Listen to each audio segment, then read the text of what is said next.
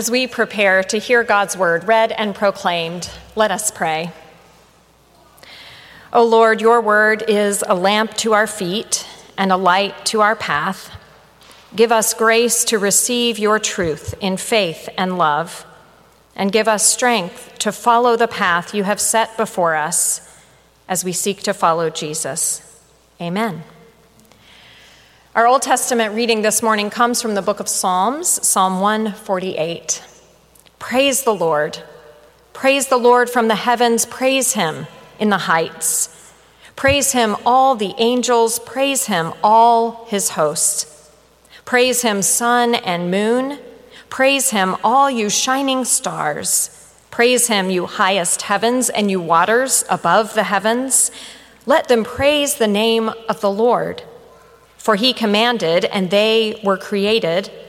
The Lord established them forever and ever. He fixed their bounds, which cannot be passed.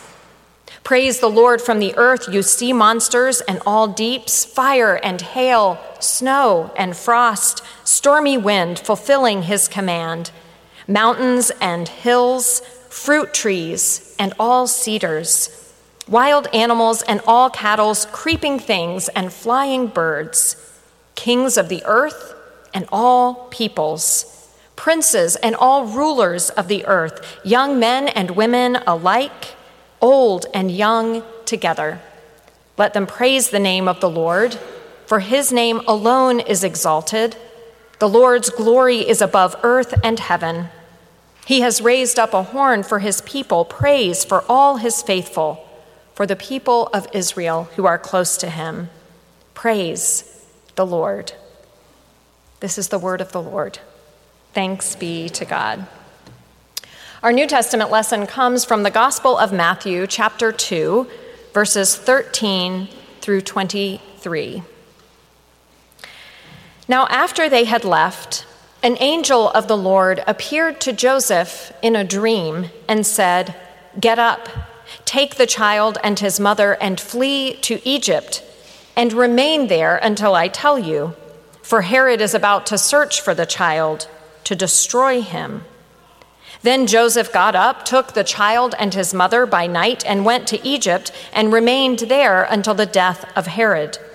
This was to fulfill what had been spoken by the Lord through the prophet, "Out of Egypt I have called my son." When Herod saw that he had been tricked by the wise men, he was infuriated, and he sent and killed all the children in and around Bethlehem who were 2 years old or under, according to the time that he had learned from the wise men. Then was fulfilled what had been spoken through the prophet Jeremiah. A voice was heard in Ramah, wailing and loud lamentation, Rachel weeping for her children. She refused to be consoled because they are no more. When Herod died, an angel of the Lord suddenly appeared in a dream to Joseph in Egypt and said, "Get up, take the child and his mother and go to the land of Israel, for those who were seeking the child's life are dead." Then Joseph got up, took the child and his mother, and went to the land of Israel. But when he heard that Archelaus was ruling over Judea in place of his father Herod, he was afraid to go there. And after being warned in a dream, he went away to the district of Galilee. There he made his home in a town called Nazareth, so that what had been spoken through the prophets might be fulfilled. He will be called a Nazarene. The word of the Lord. Thanks be to God. Christmas is over. Really over. The presents are all unwrapped over. The decorations, at least in here, have come down over. And if we weren't sure whether it was over, this morning's scripture reading leaves no doubt. Jesus is still a baby, and there are soldiers in Bethlehem. It is occupied territory, after all, but these soldiers have orders from King Herod, who has identified Jesus, the baby Jesus, as a threat to his power. Herod tried to use the Magi to identify the location of this infant king, but after the Magi find the Christ child and worship him, they are warned in a dream of Herod's true intentions. So they tell him nothing and go home by another way. Herod is so furious at this deception that he orders the death of every child in and around Bethlehem, age 2 or under.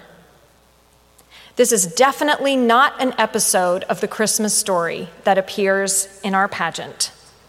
It is certainly not the Bethlehem we sing about in the Christmas carol, "O little town of Bethlehem, how still we see thee lie." In today's text, that Bethlehem is nowhere to be found. Instead, the city has become a place of slaughter and devastation. And yet, why are we surprised? Because what we celebrate at Christmas isn't just the birth of a baby we believe is God incarnate, a baby who will grow up to show us in word and action the depth and breadth of God's love. What we celebrate at Christmas is that this baby, our God incarnate, was born into the real world. And the cruelty of this world, which will brand Jesus a threat and execute him on the cross, doesn't just appear at the end of his life. That cruelty is there from the beginning. It is still a part of our world today. Whether it is Herod, Pharaoh, or Pilate, Hitler, Stalin, Mussolini, whether it is Idi Amin, Saddam Hussein, Bashar al-Assad, or Kim Jong-un, there are always tyrants. There are always oppressed people. That's the way the world is. Although we certainly don't enjoy hearing this story so soon after Christmas, we need to remember that the wonder and glory of Christmas morning exist right alongside the ugliness and despair of Herod, then and now. We need to remember Jesus was born into the real world, not the world as we want it to be, but the world as it is. This year for Christmas, someone gave me the book, The Education of an Idealist, by Samantha Power. Power started her career as a journalist covering the mass killing of Bosnian Muslims by the Serbs, and this instilled in her a lifelong personal and academic passion on the topic of genocide. She won a Pulitzer Prize for her book, A Problem from Hell, America in the Age of Genocide, which grapples with the question of why America's leaders, who vowed never again after the Holocaust, have repeatedly failed to stop subsequent genocides. Power was also a foreign policy and human rights advisor in the Obama administration and then the United Nations ambassador. Her book is a fascinating reflection on the clash between idealism and reality. It turns out, she learns, once she's working in the government, which she used to be so critical of, that one country trying to intervene with another, even when that country is clearly violating the basic human rights of its people, is enormously complicated.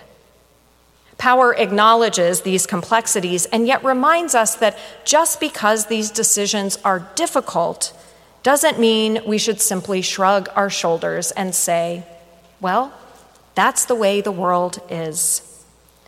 There is value in hearing today's version of what we would now call Herod's genocide.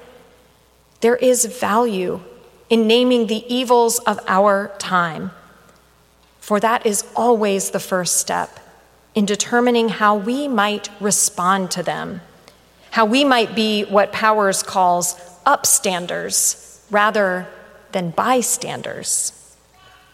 Thankfully, in this story, we have an example of such a character. Herod and the doomed children aren't the only ones here. There is also Joseph. Now, Joseph has an underrated role in the Christmas story, but in today's part of the story, he takes charge. He makes crucial decisions to protect his family, to keep his child safe in the face of Herod's rage. He really is a regular guy, trying to do the right thing. He has no power, no army, no roadmap, no mentor or guide, no resources, no bank account. He does have a secret weapon. Is it a lightsaber to call his own? A wayfinder to help him find Herod's secret lair and destroy him once and for all? Did anybody else see the new Star Wars movie this week? No, he doesn't have any of those things. What Joseph has is his dreams. I know it doesn't sound like much, but it's what Joseph has that allows him to protect his family against the power of Herod. Dreams. The first one took place back when he and Mary were engaged. He remembers that night, the feverish tossing and turning, the half-imagined voices, the images of Mary and a baby. "Do not be afraid, Joseph," he heard, "to take Mary as your wife, for the child conceived in her is from the Holy Spirit." On the basis of that dream, Joseph does something extraordinary. He sets aside his scruples and his wounded pride and marries his pregnant fiancée. Was he ever totally sure? Was there a day in his life that he didn't doubt and have to resolve and forgive again? Once again, in today's story, Joseph's dreams play a pivotal role. There are 3 of them. In the first, he is warned that Herod is searching for his baby, for Jesus, to kill him. That dream must have been a doozy because Joseph doesn't even wait for the sun to rise. He took the child and his mother by night and went to Egypt. The text makes it sound easy, but imagine that journey with a young baby and a new mother, traveling as refugees into a foreign land, trying to fly under the radar, seeking shelter because a maniacal dictator saw your child as a threat. We don't know much about what happens next, except the awful slaughter of the children, all except the baby Jesus, who is safe now in Egypt. We don't know how long Jesus, Mary, and Joseph stayed there, but certainly it was years before Herod died. And then there are 2 more dreams. In the first, Joseph learns it's safe to return to Israel, so he does, but then in the second dream, he is told to settle in Galilee, again to keep his family safe from a dangerous ruler. 4 dreams of Joseph, years apart. These couldn't have been the only dreams Joseph had during those years, but there was something about them, something that inspired Joseph to pay attention and take action. Have you ever had such a dream? A dream from which you awoke in the still of the night, inspired to act? Maybe it wasn't a sleeping dream at all, but a vision, an idea, something you couldn't have come up with all by yourself, but which you felt compelled to act on. Have you ever received information, whether from within or without, that radically changed your course? No matter what age or stage of life we are in, we all have dreams. What are the dreams that tug at your heart? Maybe you dream of a relationship reconciled, or of a new relationship that brings love, connection, and intimacy to your life. Maybe you dream of a better life for your family, or of using your gifts in a new way to make a difference in the world or even in your neighborhood. Maybe you dream of a world shaped by hospitality and welcome rather than fear and oppression. The new year is almost here. and the new year is often a time to make resolutions, to set new goals. But dreams are different than resolutions. They are bigger than goals. Dreams engage the deepest parts of ourselves, and at the same time, they draw us together into community. Dreams commit us to something bigger than ourselves.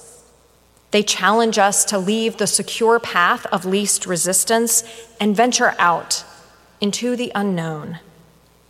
Dreams are terribly fragile and incredibly powerful.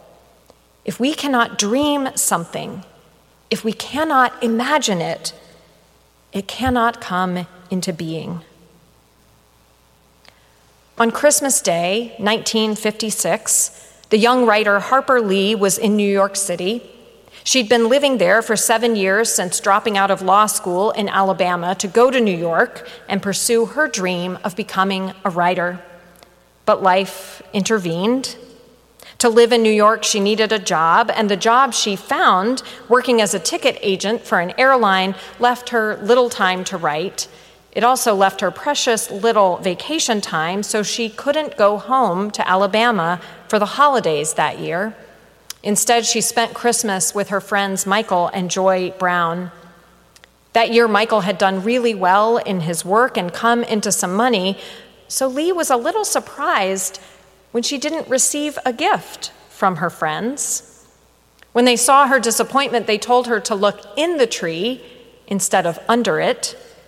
Concealed in the branches, she found an envelope addressed to her, and inside there was a sheet of paper that said, "You have 1 year off from your job to write whatever you please. Merry Christmas." Lee thought the gift had to be a joke, and when the Browns insisted otherwise, she protested. "It's too big a risk," she told them. Michael Brown said to Harper Lee, "No, honey, it's not a risk. It's a sure thing." Later, Lee wrote, "I went to the window, stunned by the day's miracle, a full, fair chance for a new life, not given me by an act of generosity, but by an act of love. Our faith in you was really all I heard them say. I would do my best not to fail them." Harper Lee used that year to begin the novel that in 1960 was published as To Kill a Mockingbird, one of the most beloved books in American literature, a book that paved a stretch of road on the way to the dream of an America that lives up to its ideals of freedom and justice for all. It's a powerful thing to pay attention to the dreams of others. It's a powerful thing to pay attention to our own dreams. In Joseph's case, it was a matter of life and death. Could it be that the stakes are always that high? That failing to pay attention to our deepest dreams and the dreams of others means that a part of us dies? In the 1960s, Martin Luther King shared his dream with the nation. Think of how many lives have been lost fighting for that dream.